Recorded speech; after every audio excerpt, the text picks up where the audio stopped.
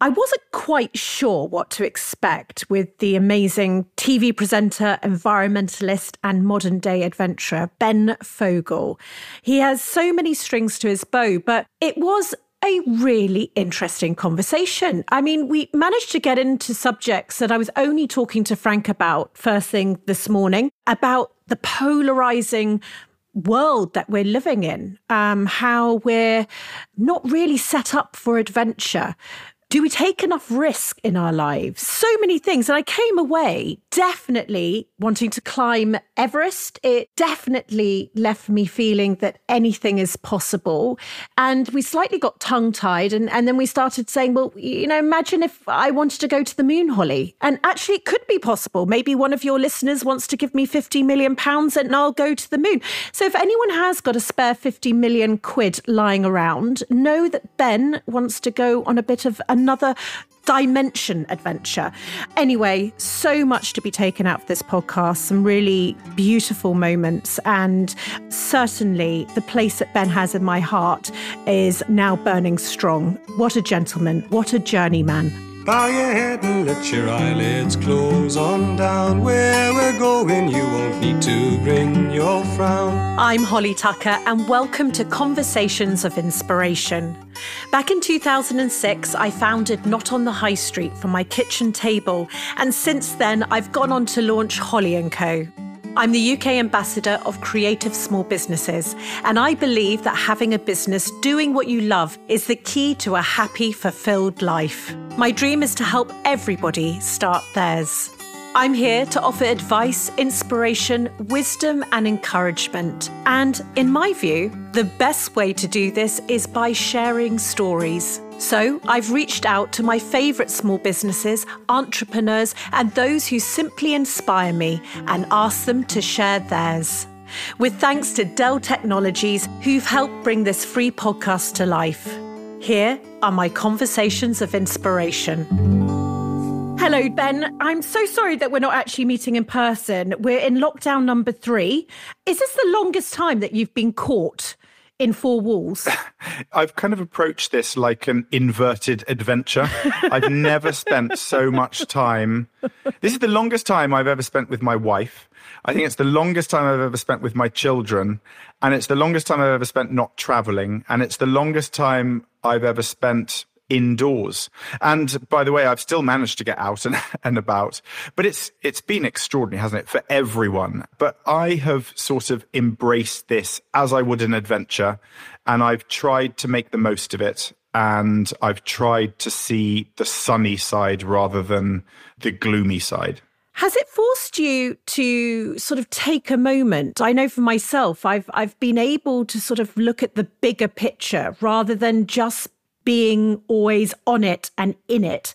I've sort of been able to slow down a bit. Has that been the same for you? I mean, I've been extolling the virtues of slowing down for years and years while not actually doing it myself.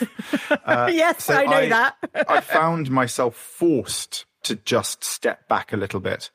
And I think we all needed that. You've just mentioned, the children going back to school has been a shock to the system. Alarms suddenly going off. For the first time in months and months, we actually had to set alarms because we've all got used to sleeping a little bit more, which nature, as we'll get onto later, is integral to who I am. And the wilderness is integral to who I am. So I'm actually a firm believer at living with the beating rhythms of the seasons. So for me, wintertime is kind of a time for hibernation anyway. And we have almost been given free license to do that. So I've kind of used it, I suppose, as a sort of an experiment. And I think a lot of people needed this pause. They needed to step back. They needed to reflect. I couldn't agree with you more. Okay, well, let's go back to the beginning and talk about your childhood, because you had a very happy and colourful one. Your mother was an actress, your father was a vet, and he used to look after the exotic pets at the department store Harrods, which must be the coolest thing when kids asked you, what does your dad do? That sort of beats everybody. You grew up in London with 2 sisters. You lived above your father's veterinary clinic. You had dogs and wonderful creatures, an African parrot. And I've actually got, I'm just going to show you what's on top of my my computer. I have birds everywhere. I'm a crazy bird lady.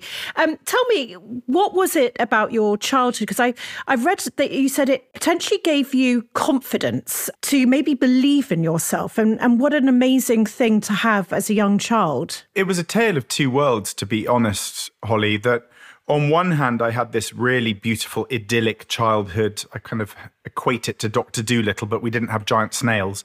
There were animals everywhere, and it was really happy. And I'd come home and I'd have tea with Michael Caine, who meant nothing to me. He was just a work colleague of Mum's. But so the house was filled with lots of eccentric actors and actresses.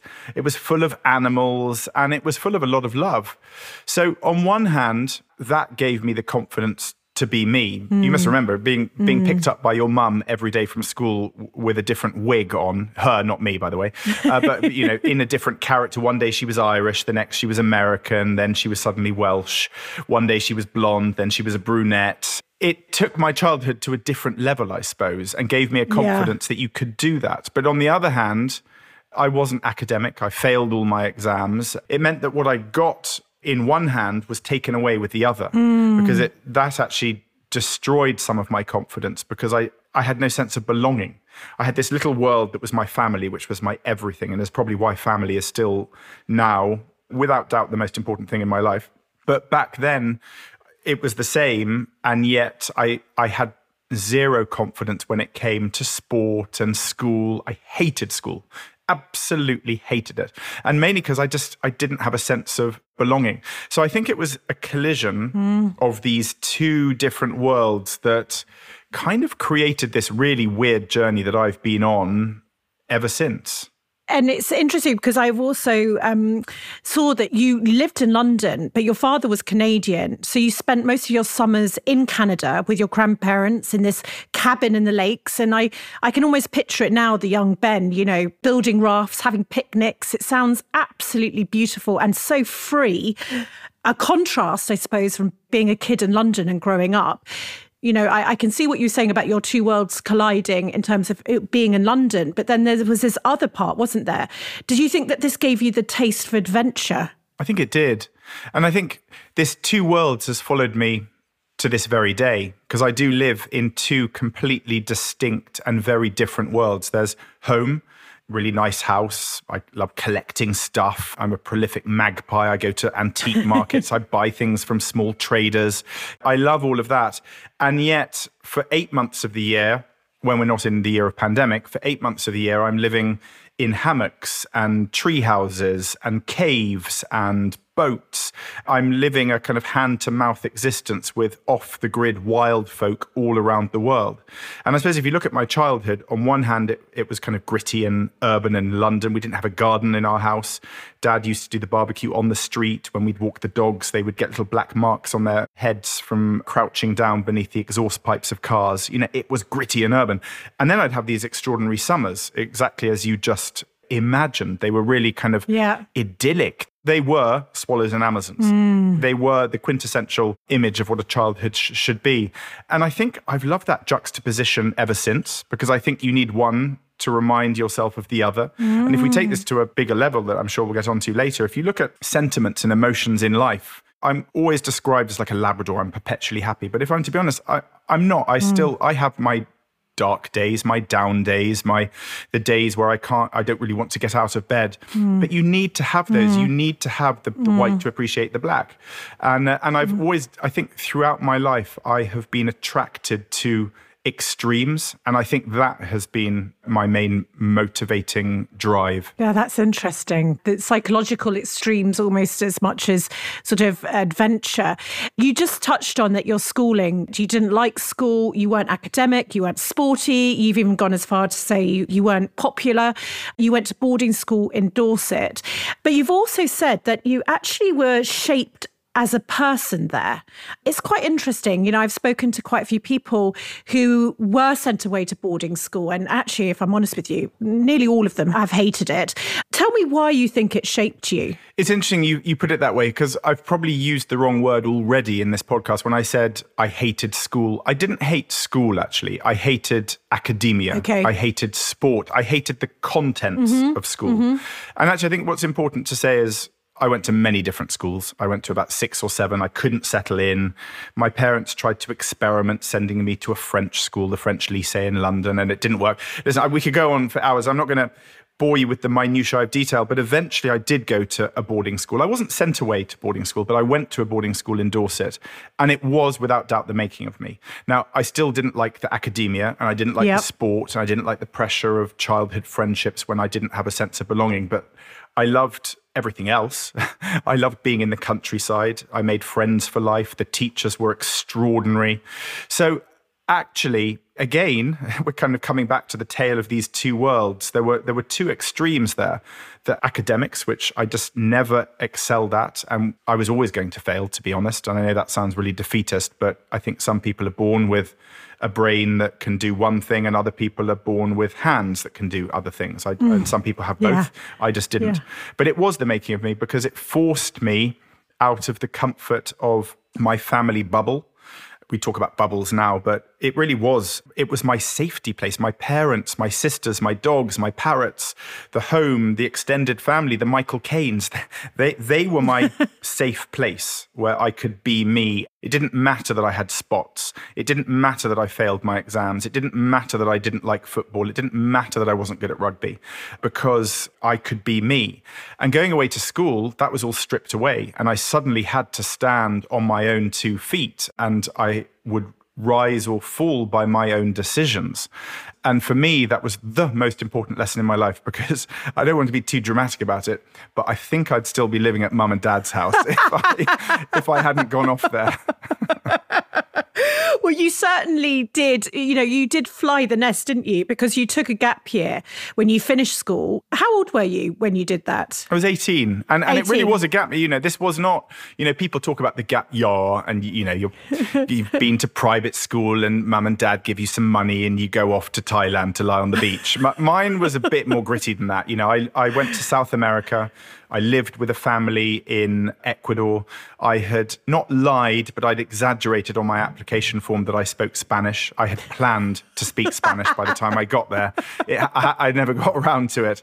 So I found myself, you know, on the other side of the world in a country I knew nothing about, living with a family who didn't speak a word of English, doing various jobs. I was helping out in an orphanage. You know, that was a baptism of fire. Suddenly seeing children that actually they just, when I say an orphanage, it was actually just a kind of shelter home. So many of these children were sleeping on the streets and would come in fleetingly for food. And that was a real wake-up call to just how lucky I was. I think for the first time I realized that I really had been blessed in life with access to the schooling and the health that I had in this country.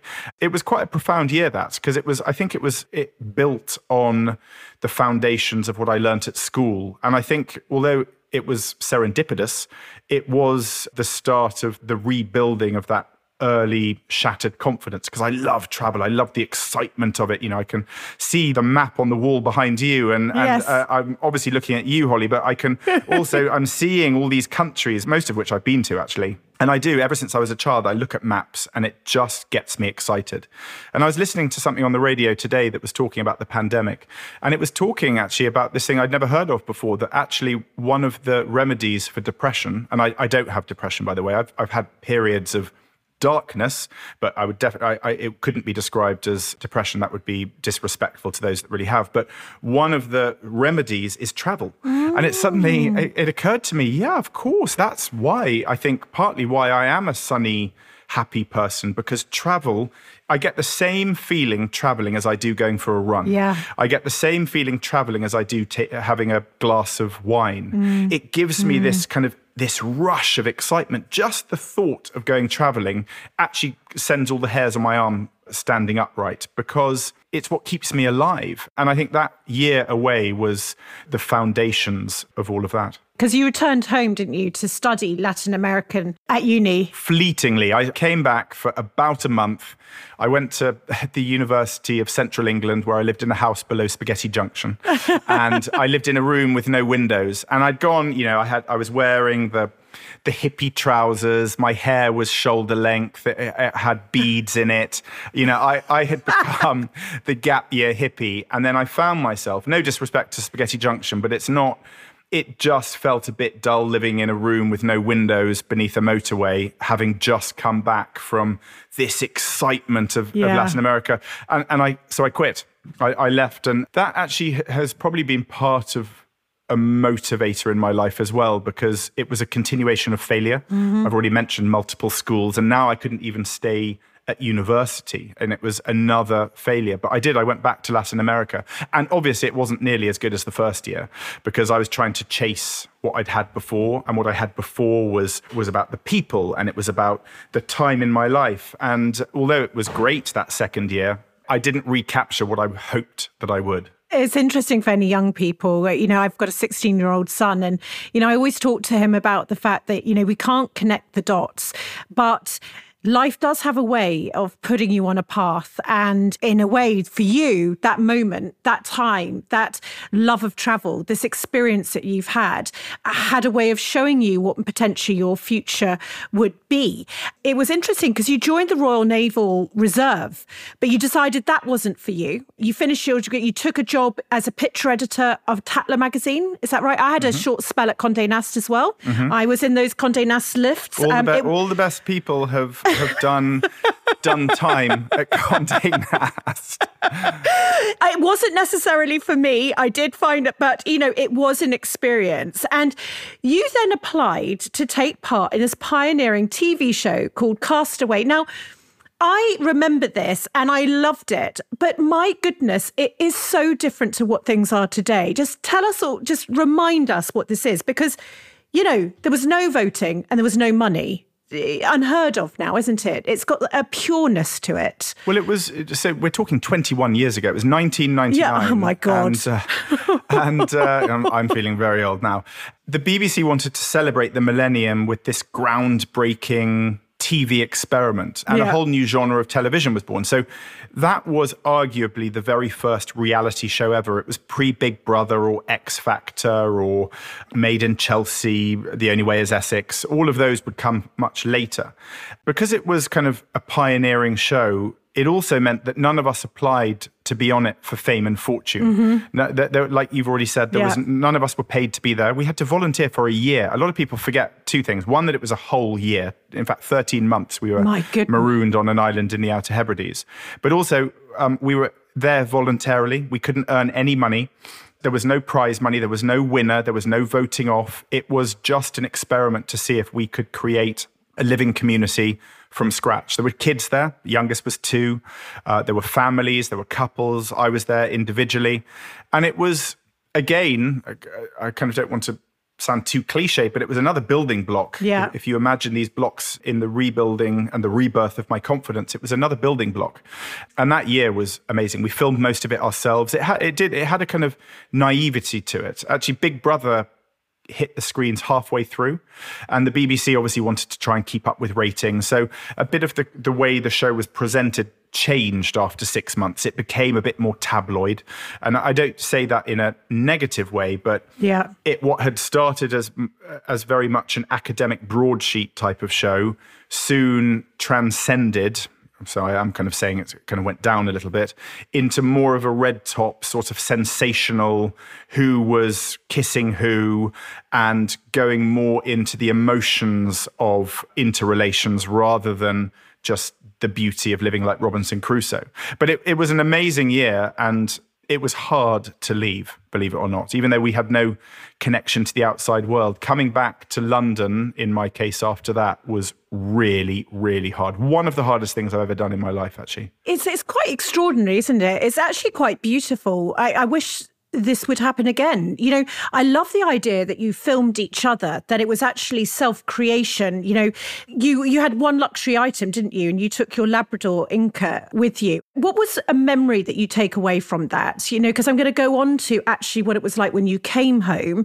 But what was something that has stayed with you? I think just slowing down. It was kind of a year of lockdown before lockdown. It was living at the pace of nature. It was living at the pace of the landscape that we were sharing, rather than living against it, rather than going against the grain. And it sounds like I'm against commercialism and materialism in the current world. I'm not. I fully embrace it. I've got businesses. I love supporting other businesses. I love what you've done. I love championing people. I like doing different things. But I'm also aware that we all need to kind of just be a bit more thoughtful with our consumption and the footprints that we're leaving. And on that island, we left a minimal footprint. You know, we ate exactly what we grew. We had a hydroelectric dam and a wind turbine for the limited energy that we needed. It was literally hand to mouth. There was no excess. There was no flab on it whatsoever. And it was just a very beautiful experience. And what I take away from it is the island. To this day, the Outer Hebrides remain probably my favorite place on earth. And for me, just having the luxury of spending a whole year in this beautiful place, slowing down, is probably what has stayed with me ever since. We're working with our partners at Dell Technologies to empower small businesses across the UK with the tools and knowledge they need to thrive. So every week we bring you the Small Business Pharmacy Live to help you navigate your business journey, covering a whole range of topics. In last week's Business Pharmacy, we reflected on the past year in lockdown and those who have taken the leap and started their own businesses, despite the challenges this year has presented. Here I'm talking to Sophia of Sourdough Sophia about her experience having started and scaled a business in lockdown. I just jumped right in. And I think that sometimes you have to outweigh the risks or benefits you're going to gain, and just jump for it. I think that's what I did, basically. I just went for it. You did. And it always, when anyone says something like that, it reminds me of Sahar Hashimi, founder of Coffee Republic, who says, leap and the net will catch you. Yes. Because that is the thing that we've just got to do. You leapt, and actually the community, your brand, your passion, all those things has actually caught you. What's the overarching thing that you've learned so far this year, you would say? I'd say never give up. Never, ever let anyone tell you that what you are doing isn't a good idea. You believe in the idea, don't let anyone tell you otherwise, because they will come to you, they will try and beat you down, and they will try and say, oh, but what if, and haven't you thought about, don't listen, just do your thing.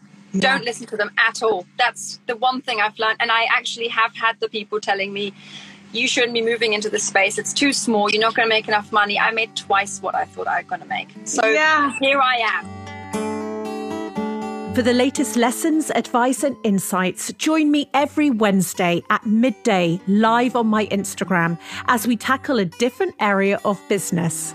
With a continued commitment to empower you, Dell are giving away a tech in a box every week. For a chance to win a brand new XPS laptop and a whole host of other goodies, head to holly.co, where you'll also find loads of tangible advice on everything from marketing to brand and HR, all thanks to Dell. Now, let's get back to our conversation of inspiration.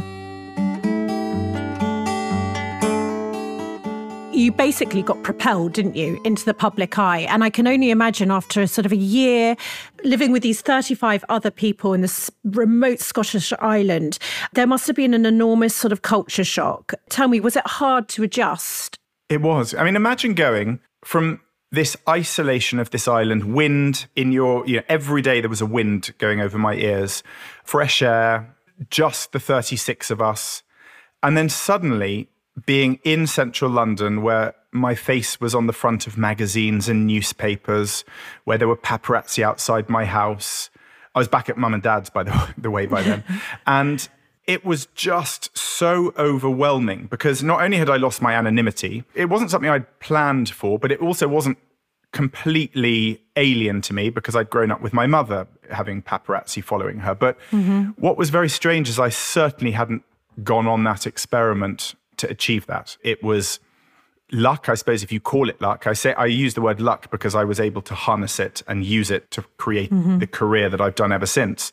Everything was overwhelming after that. All the smells, the food was too rich, and I felt like I was suffocating. And it took a long time. I definitely, again, we talk about these kind of dark periods. I had some very dark periods then when I was lost. I couldn't see where I was supposed to go. I found the shallowness of reality fame really difficult to live with. And when I say that, I mean, everyone knew who I was. And as I've said, suddenly my face was on all these papers, but there was no substance to it. I wasn't famous because I just invented a cure for COVID. I wasn't famous because I had won the World Cup. I was famous because my face had been on people's TV screens for a year and they thought I had a funny accent and a nice dog. And that was it. It was very shallow. And I think, again, the motivator that has pushed me ever since to achieve more and to keep myself going. And by the way, it sounds like I am talking about myself, so I probably am bigging myself up. It's all about you. But it's all about you. Well, I don't like to big myself up, but honestly, if you say what's one of your proudest achievements, I think it's probably just the fact that 21 years after taking part in a reality show as a public schoolboy toff, I'm still here. I used to use the word hanging on, clinging on, but actually I feel that I now have put down roots to that fleeting, shallow fame. I hate using the word fame, but I feel that I have actually established myself. And I really do believe it's taken me the 20 years. If you look at other people who've done reality shows since, many people have managed to kind of keep going and then stopped and disappeared and come back. But I've kind of managed to keep it going. And I am really proud of that. I know you're not supposed to, it's not really a very English thing. We're not really supposed to big ourselves up, are we? We're supposed to be really self-deprecating. But I genuinely am proud that I have managed to keep going for 21 years, given how it started. I mean, so you should. This is this thing about this whole English thing. We go along life sort of apologising. And as you said, what you did and the amount of people now consequently who have been on reality shows and who haven't harnessed this. And one of the things I was going to mention is that you were cast as this sort of privileged posh one. And that must have been bloody hard, because I know from admiring you for so long, you're very aware of your privilege. And actually many people that I interview are aware of their privilege or their background. But it can be used for a higher purpose. It can be used to make a difference. You can channel your privilege into doing. And I believe that that's exactly what you have done. Everything you say is entirely true. I feel that I've got this baggage that comes when you're in the public eye, that I do have this posh accent. I was incredibly privileged to have this beautiful childhood. My parents worked super hard to send me to a private school. But privilege doesn't mean you don't understand. Privilege doesn't mean you can't relate. Privilege doesn't mean you can't have empathy. We're living in polarized times, and the left and the right are now kind of these animals. The left would have you think that I've got zero empathy. How could you possibly have ever gone to a private school and actually care about others? You're completely disconnected. You've got no idea how the real world works. Well, I'm the first one to say that I live an incredibly privileged life. And yes, there are many things that I couldn't genuinely say I know what hunger feels like. I couldn't say I know what it feels like to not have enough money and the fear of losing the roof over your house.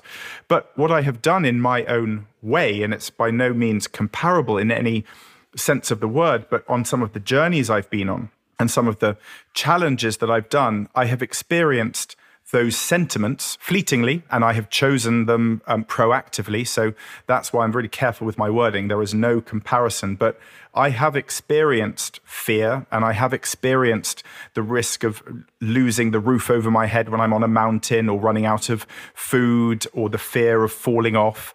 And I think some of those experiences on those journeys have armed a very privileged person with some sentiments that I would never have got had I just gone through life going to private members clubs and eating in fine restaurants, which I do. I do both of those, by the way. And I love the fact that I go from one extreme to the other, and I'm happy living. It used to really do my head in because, in the early stages, I remember I'd go out and I'd be spending 3 weeks with a remote tribe in the Amazon basin, and I'd be living exactly as they did, eating exactly as they did. And then I'd come back and I'd go to a Mission Impossible premiere, and I'd have a glass of champagne next to Tom Cruise. And it would go from one extreme to the other. And I felt guilt and I felt discombobulated.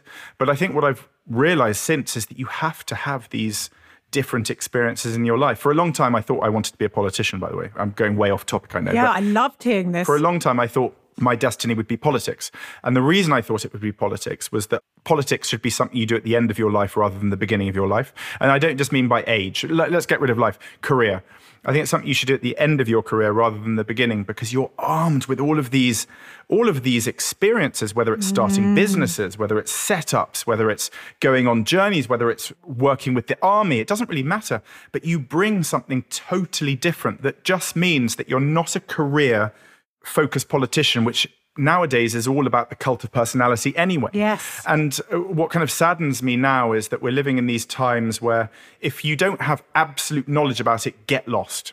Don't bother raising your voice now about COVID because you know nothing about it. Don't bother raising your voice about electric cars. You know nothing about it. I see it every time I touch on any of these on social media. I get told to bugger off because I'm privileged and I know nothing about it. But this is the beauty of life, Holly. And I think you'll get that as well, is it should be those experiences, the riches, the difficulties, the failures, the successes that make us who we are and that give us the ability to be better people and therefore share with other people.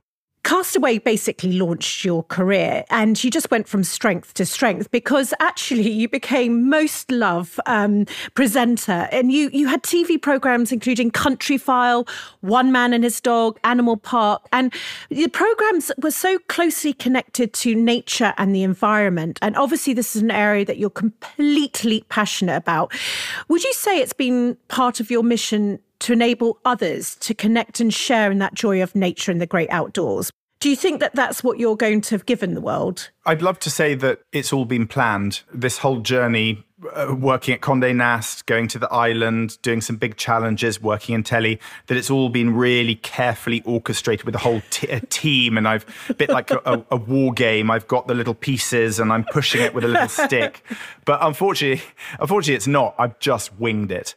I'm a kind of believer in a mix of destiny, but also the fact that you have the ability to tweak that. I think if you believe in something, I really, really do believe you'll get there. Not just in a sort of spiritual, sort of herbally kind of way, but I think you have to believe in yourself.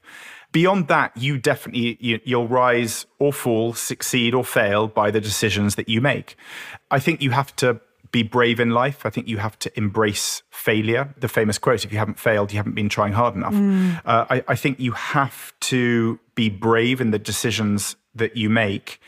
And I think that you have to be ambitious. Each person has something that excites them. And for me, travel and adventure always has been something that's excited me. And I think after about 10 years of prolific traveling, and when I say prolific, we're talking probably 100 countries a year. Oh my goodness. Hundreds and hundreds of journeys. Like I couldn't, if you asked me now to go over a map and, just looking at the map behind you now, Zambia, I could tell you about 10 different trips I did there. Wow. Same with Namibia, probably 30 in South Africa. I did all of this traveling. And then after about 10 years of it, I suddenly started thinking, whoa, what am I doing? Am I just ticking boxes here? And I was running from one adventure to the next, from one journey to the next, from one TV show to the next. And I didn't have time to appreciate it, to absorb it, to think about it and dissect it. And actually what I've tried in years subsequently to kind of get to the roots of why I've done all of this, what I've come up with now, especially as a father, and I work with the United Nations as their patron of the wilderness, is to try and share my passion and my experiences with mountains and jungles and oceans, and empower people to work with it.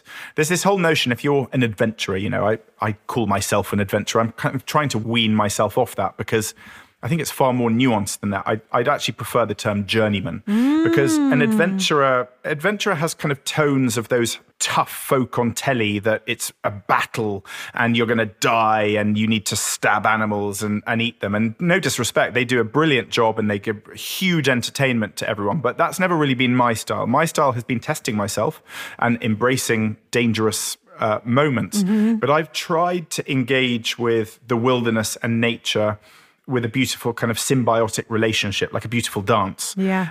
And for me, I think if we're going to protect this planet, which I think most people have concluded we probably need to just be a little bit gentler, we need to engage with it. We need to be able to relate to it. And just a simple statistic, like 1 in 8 families don't have any access to outside space, for me is terrible and awful and should not be the case. So I think, yes, I've kind of made it now my mission not to work in politics, but instead to try and enable and to encourage and to uplift youngsters to be passionate about this beautiful world of ours and to try and just live a more sympathetic life. I love this journeyman title, because before you had a title, professional adventurer. And I just did want to touch on one that really stuck with me. It was when you had this sort of epic adventure where you rowed across the Atlantic with James Cracknell. And now this is nearly 3,000 miles of ocean and it took you 47 days. You pushed yourself totally to the limit. We were there with you physically, emotionally, spiritually. You nearly lost your life. And part of the journey was captured on this BBC programme called Through Hell and High Water. What have these experiences given you in terms of pushing yourself to that limit? Well, here's the thing. When we talk of adventure or adventurers, and this word is used a lot now, and I get a lot of emails and letters from people saying, I want to be an adventurer. And I love that. Let's define what adventure is. The literal description, if you probably look at the dictionary, or perhaps what you're thinking right now, is adventure is going and climbing a big mountain or doing an act of daring do that probably involves wearing khaki and in some hot country or a really cold country. But for me, adventure has always been something out of the ordinary, something that breaks your system. So quite frankly, right now, going to a restaurant would be a great adventure. It would also be illegal because we're not allowed to go. But it would be a huge adventure because for the last 3-4 months, we haven't been allowed to go to adventure. So that would be an adventure. Now, I realize that actually it's not really in the true essence of it. But if you take that, that sort of headline, that it's just something that tests you and takes you out of your normal comfort zone, then I think we start to get a little bit more exciting, because it means that just because I've climbed Mount Everest and are extolling the virtues of climbing mountains, I'm not telling people, I'm not going to say to you, Holly, go and climb Everest, but I will say to you, go and climb your Everest. Life is this complex contradiction of extremes that has kept me on my toes and has sort of continued to boost my confidence, I suppose. Do you think that there is this point in us humans having goals like this? Because we can get caught, and by the way, we're feeling it right now, right? We're caught in our homes, we're caught in our little bubble. But isn't that the point in life, the curiosity to challenge our norm? Absolutely. I think we all need motivators and we all need to motivate ourselves. And I think it's very hard to just get up and go for a run every day for no purpose. And I'm not saying that you have to have a marathon at the end of it. You know, my motivating factor, if we're going to use the literal sense of physicality here, you know, what keeps me running and active is, first of all, I know it's for my mental well-being. I don't do it for physical. I couldn't care less about six packs and big bulging biceps, by the way. I've always seen the body as an instrument, not an ornament. For me, it's all about functionality. So for me, when I wake up and I think it's far too cold, I don't want to go for a run, I think about my kids and I think about my daughter who's 11 and almost as tall as me, who still likes me to piggyback her. And I think about the fact that I don't want to say I can't do it because I want to be piggybacking her when she's 30 30 years old, quite frankly. And I don't want to be that dad that kind of is wheezing and can't do it. No disrespect to those that aren't able to, but my motivating factor has always been, I want to be a dad that's fit for purpose. And if we take that metaphor for life, fit for purpose, let's think of our brains. How do we keep our brains fit for purpose? Well, you need to keep them creative. And we can do that with reading and on, there's, I mean, I don't think we've lived in a better time when it comes to TV and online content, as much as lots of it's quite polarized. I actually abstain from the news, but there's lots of other exciting stuff out there. Yeah. And I think too many people, let's bring back the actor's analogy, sit and wait for the agent to call. It's never going to ring. You have to be out there. You have to show your face. You have to be creative. You have to be bold. You have to risk failure. You have to fail. And that's the only way you're ever really going to succeed in life. And if I then go back to all those failures that I had as a child, going to multiple schools, multiple universities, failing my driving test 7 times, the list is endless.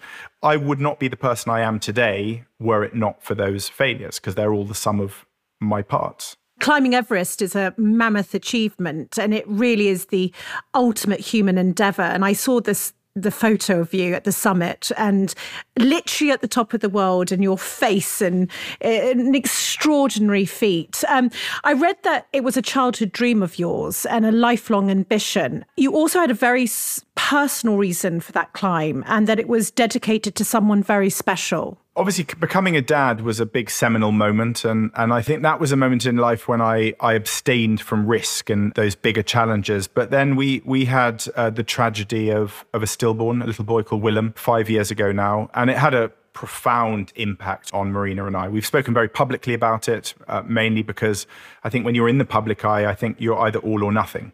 And I think if you share your life, you can't just sugarcoat it and give the Hollywood ending. We all have our trials and tribulations, and we have our sorrows and our sadnesses. And for us, it was a profound experience that still shapes us to this day.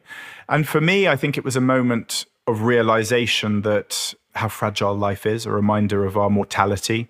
And it was a reminder that as a dad, I didn't just want to be a dad who had done those things, boring Ludo and I in a bike. Oh, did I tell you about when I rode the Atlantic? And they roll their eyes and they're like, yes, Dad, like 20 times. I kind of realized there was this point where I had just become a dad that had done those things, and looking at old photos and trying to find the videos to show them. And I wanted to be a dad who still does that stuff and inspires them and follows my dreams. And I think losing Willem was also a moment I kind of wanted to do it for him as well. I kind of felt this little life that was so near and yet so far. I wanted to live for the two of us and embrace life. And I think it, in a weird way, it kind of re-energized my zest for adventure, my zest for life and risk. And I wanted to show my children that even aged 45 as a dad of 3, you can still and you must still follow your dreams. And I think as a father, which is the most important role I have in my life, I think you have to practice what you preach, and you have to teach by example, lead by example. And I think that's why Everest was quite a profound, moving, dangerous, fun, memorable experience. It was amazing. I've done a lot of other cool stuff, but I still think climbing Everest was one of those moments that I will look back on with such happiness and such pride because of what it meant beyond just the physicality of climbing to the highest point on earth. Thank you, Ben, for sharing that. And I am sorry for your loss of your little boy. And I think that when you made that promise, I read that you said that you'll live my life brightly. And I thought that was something so beautiful to say, and something that we all need to hold on to. A friend of mine has just gone through the same experience just recently. And I think it is so important that we do talk about these things openly and honestly. And thank you so much for doing that. I'd love to talk about another part of your life, which you've mentioned already. And I've just written a book, and it comes out in May, and I'm dyslexic as well. So it's my first book. I'm absolutely, congratulations, wrecking it a little bit, I must say. But you've written all these books, and one called Up, which was about your Everest experience, and another which was released last year called Inspire, which is, I suppose, more reflective in its tone and draws on some of your biggest adventures and the power of time spent in nature and what that's taught you. What would you share with those listening about resilience, strength and optimism and hope that you had to draw on? I think what I try to encourage people and share with people is that you have to believe in yourself. If there's any doubt, you might as well quit. Believe in yourself and you really are halfway there. I know it sounds like a cliche, but it's amazing how you really do have the power to make the difference between success and failure. I really do believe that. Yes, there's many, many other variables in that other half, the other 50%, often out of your hands. Can you get the funding? Are you going to have infrastructure in place? Can you get the product to market? All of those things. The first 50% is just believe in yourself. Listen, it has to be a sensible idea. If I say now I'm going to go to the moon, the chances are it's not going to happen in the foreseeable future.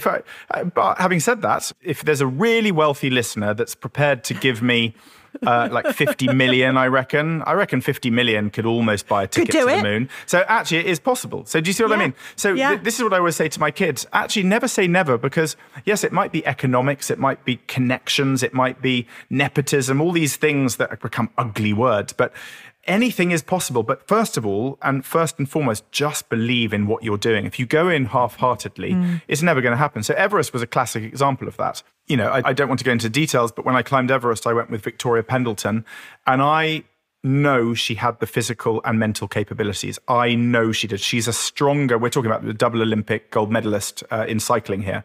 Unbelievable woman, dear friend, and she came to Everest and sadly didn't make it to the top. Now, I'm not going to go into the details of exactly what happened, but suffice to say, and I think she would probably agree, that she didn't believe in herself. And this is kind of astonishing from someone who has achieved so brilliantly in every other aspect of her life, but I don't think she believed in herself. And I saw that, and I saw how it manifested itself in physical forms with altitude sickness.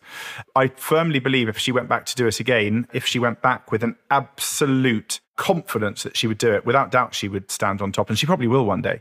Without question, as soon as you start doubting and you lose that confidence of belief, it's done. You're not going to succeed. There's always a way to go around that. You know, everyone looks at, not everyone, but a lot of people look at problems just with a front door. And if you can't get in the front door, let's just turn around.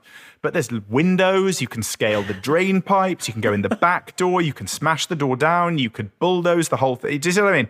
There are so many ways to do it, but a lot of people have this inflexibility, and you just have to be creative. You have to use the resources you have around you. And I really do believe anything is possible if you really believe in yourself and you put your mind to it. When I was rowing the Atlantic and we capsized halfway across, everything was saying, we should probably die now and we're not going to get back on track. This is not going to happen. But we had to get out of that. There was no other way. We were still alive after we capsized. We'd lost just about everything, but we had to get out of that situation. And I've used that as a template ever since. And, you know, the classic kind of team building exercise, I don't know if you've ever done it, but where you walk on hot coals is a classic example of that, you know, where you literally walk on fire. I remember the first time I did it, I was like, there has to be some smoke and mirrors here. How can this work? But if you believe you can walk on, mind over matter, you believe you can walk on those flames and you take your mind to a different place, you focus on cool, wet grass and you focus on the fact that you are not going to get burnt. I am not going to get burnt. I'm not going to get burnt. You just walk across these coals and my goodness. It's still, I still don't really understand how it happens, but I do find it rather amazing, the power of the mind over matter.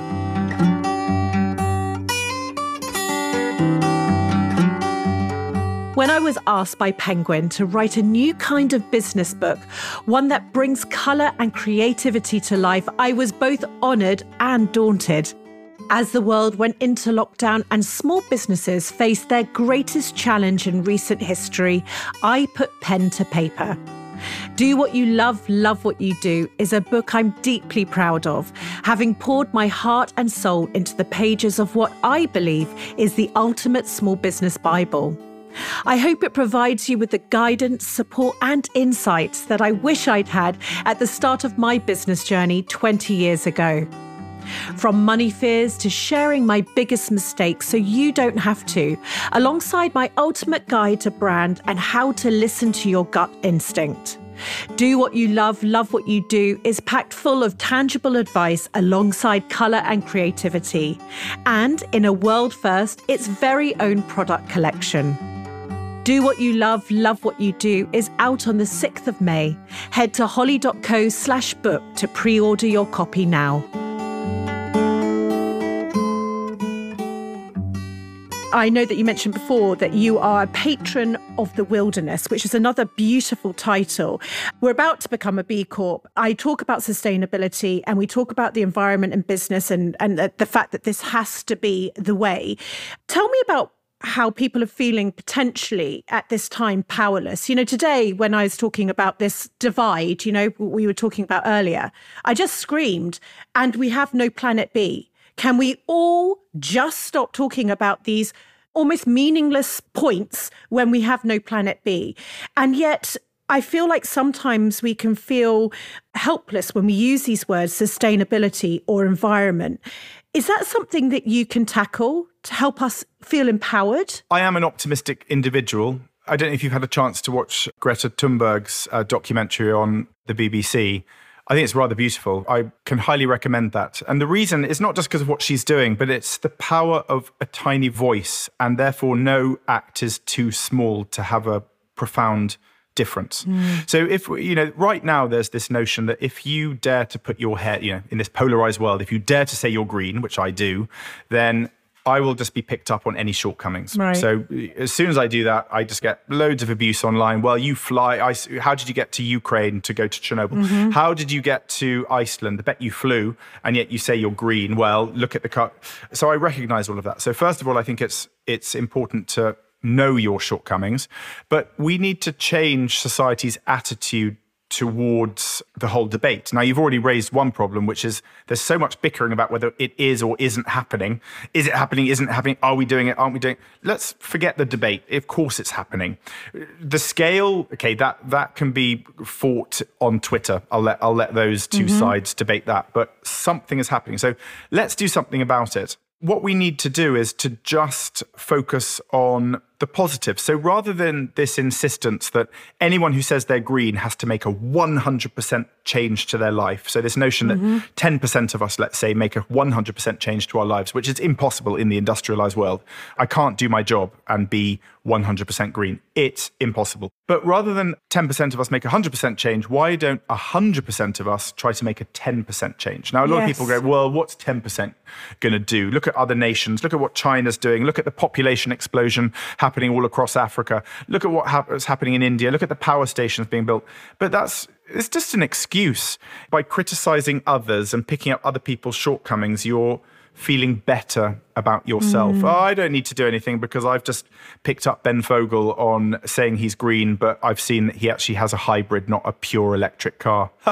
Yeah. Oh, I feel pretty good about myself now because, I picked him up on it. So that's all okay. The planet's going to be fine now. Well, it's not how it's going to work. So I think my thing is that nothing you do can be too small. The other problem is we're waiting for government. The number of times I'm saying, well, no, we have to wait for the government to act. And then the supermarkets saying, no, well, we're waiting for the policy to come from government. And the government is saying, well, the supermarkets are in control. And the supermarkets saying, well, it's the consumers who decide what we buy and how we package it. So everyone's blaming everyone else. Whereas actually, if we all just come to the table, if we had a beautiful meeting, I know we've got COP coming up in Glasgow, but quite frankly, we just need to get a couple of the supermarkets. Let's get Tesco's, Lidl, Sainsbury's, Waitrose, Marks and Sparks, get them together with Gove and a couple of other ministers. Let's get some passionate youngsters, some passionate other folk from business, industry, all around the table and go, right, yeah, this plastic, single-use plastic's a bit stupid, isn't it? Well, we just invented a vaccine for COVID in 1 year when everyone thought it was going to be 10 years. So maybe we could come up with a substitute to single-use plastics that's biodegradable. Do you think we could do that? Yeah, let's get a couple of very wealthy businessmen. Let's get the Bransons to give a donation of 10 million if someone comes up. Do you see what I mean? I think we just need to be creative about what we do. And if we use the measure of COVID and this brilliant vaccine and the way we've vaccinated everyone, which is, it's the one bit about COVID we can chat about with huge pride and confidence. It's astonishing what we've done. Well, let's take that template to the climate crisis and empower people, and let's actually start making a change. See, I knew I'd end this podcast just wanting you to go into politics or something. It's just this, why are we so intent in tearing each other down? Why do we live in this sort of blame society where, as you're right, here we are with Ben doing something as you are doing, taking on the patron of the wilderness, and yet you will be berated for all the little bits that you don't do. Now, tell me, if you had to now look at what you would say success is for you, TV presenter, adventurer, but we've now changed that title, an advocate of the great outdoors, looking after our planet. What would you say now, if you look at your next 5 years, what would success look like to you? Continued happiness. And that's not insinuating that happiness is the only important thing in life, but I do kind of want to wake up each day with a smile rather than a frown. And I think as long as I can feel satisfaction that I haven't wasted opportunities, that I haven't let people down, that I've tried my best, that would be my measure of success. I think it's ironic that this is kind of a business podcast and I'm saying that money isn't the symbolism of success, but it isn't. I've never, ever, money, believe it or not, is completely unimportant to me. And I say that with the caveat that, of course, I want to be able to provide my family with the things that they have. I want to have these beautiful umbrellas behind me and be able to buy lovely things wherever I go. That's not nearly as important as the riches of family, the riches of experience, the riches of sharing and empowering other people. Ben, I end these interviews with the analogy that life is like being on an epic roller coaster. I do picture yours. You would be wearing khaki trousers, I have to say, but you would have one of your colourful umbrellas you would be holding. When that cart dips to the lowest point, what would you say has been one of your biggest lows? I mean, obviously, the tragedy of losing our son, without doubt, I think is something that is an indelible scar that will be hard to heal, but actually Marina, my wife, and I have always tried to turn negatives into positives. And we do a huge amount of campaigning now, working with charities like Tommy's, so that other mothers, other fathers don't have to go through the same experience. So I think that would probably be the low.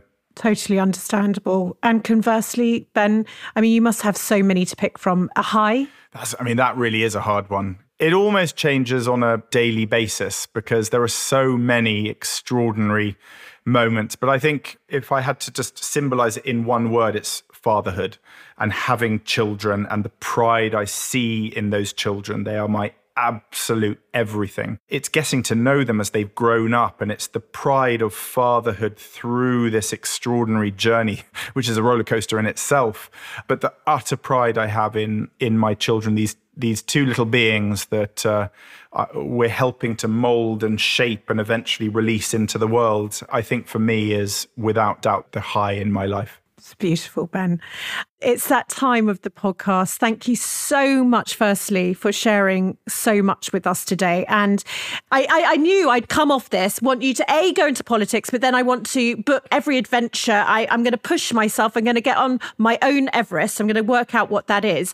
But I'm going to ask you now to read out a letter to your younger self that you've prepared earlier. And I don't know what you're going to say, but I just wanted to say thank you on behalf of myself and all of those who are listening, because you have a very special place in our heart. Oh, well, thank you very much. So this is probably a slightly different letter to ones that people have read before, because this is a letter that I actually wrote. And I actually wrote it to my children, but it could have been written to me. It was a just-in-case letter that I wrote when I went up Everest. So I hid it, and I hoped that my children would never read it, because I hoped that nothing would happen serious enough that would necessitate that. But when I read it, and I read it just before this, I think it's exactly the letter I would have written to myself. I think that's why I wrote it to my children. Dear Ben, life's about the journey, not the destination. Live it brightly and live it wisely. Don't waste it, not one single day.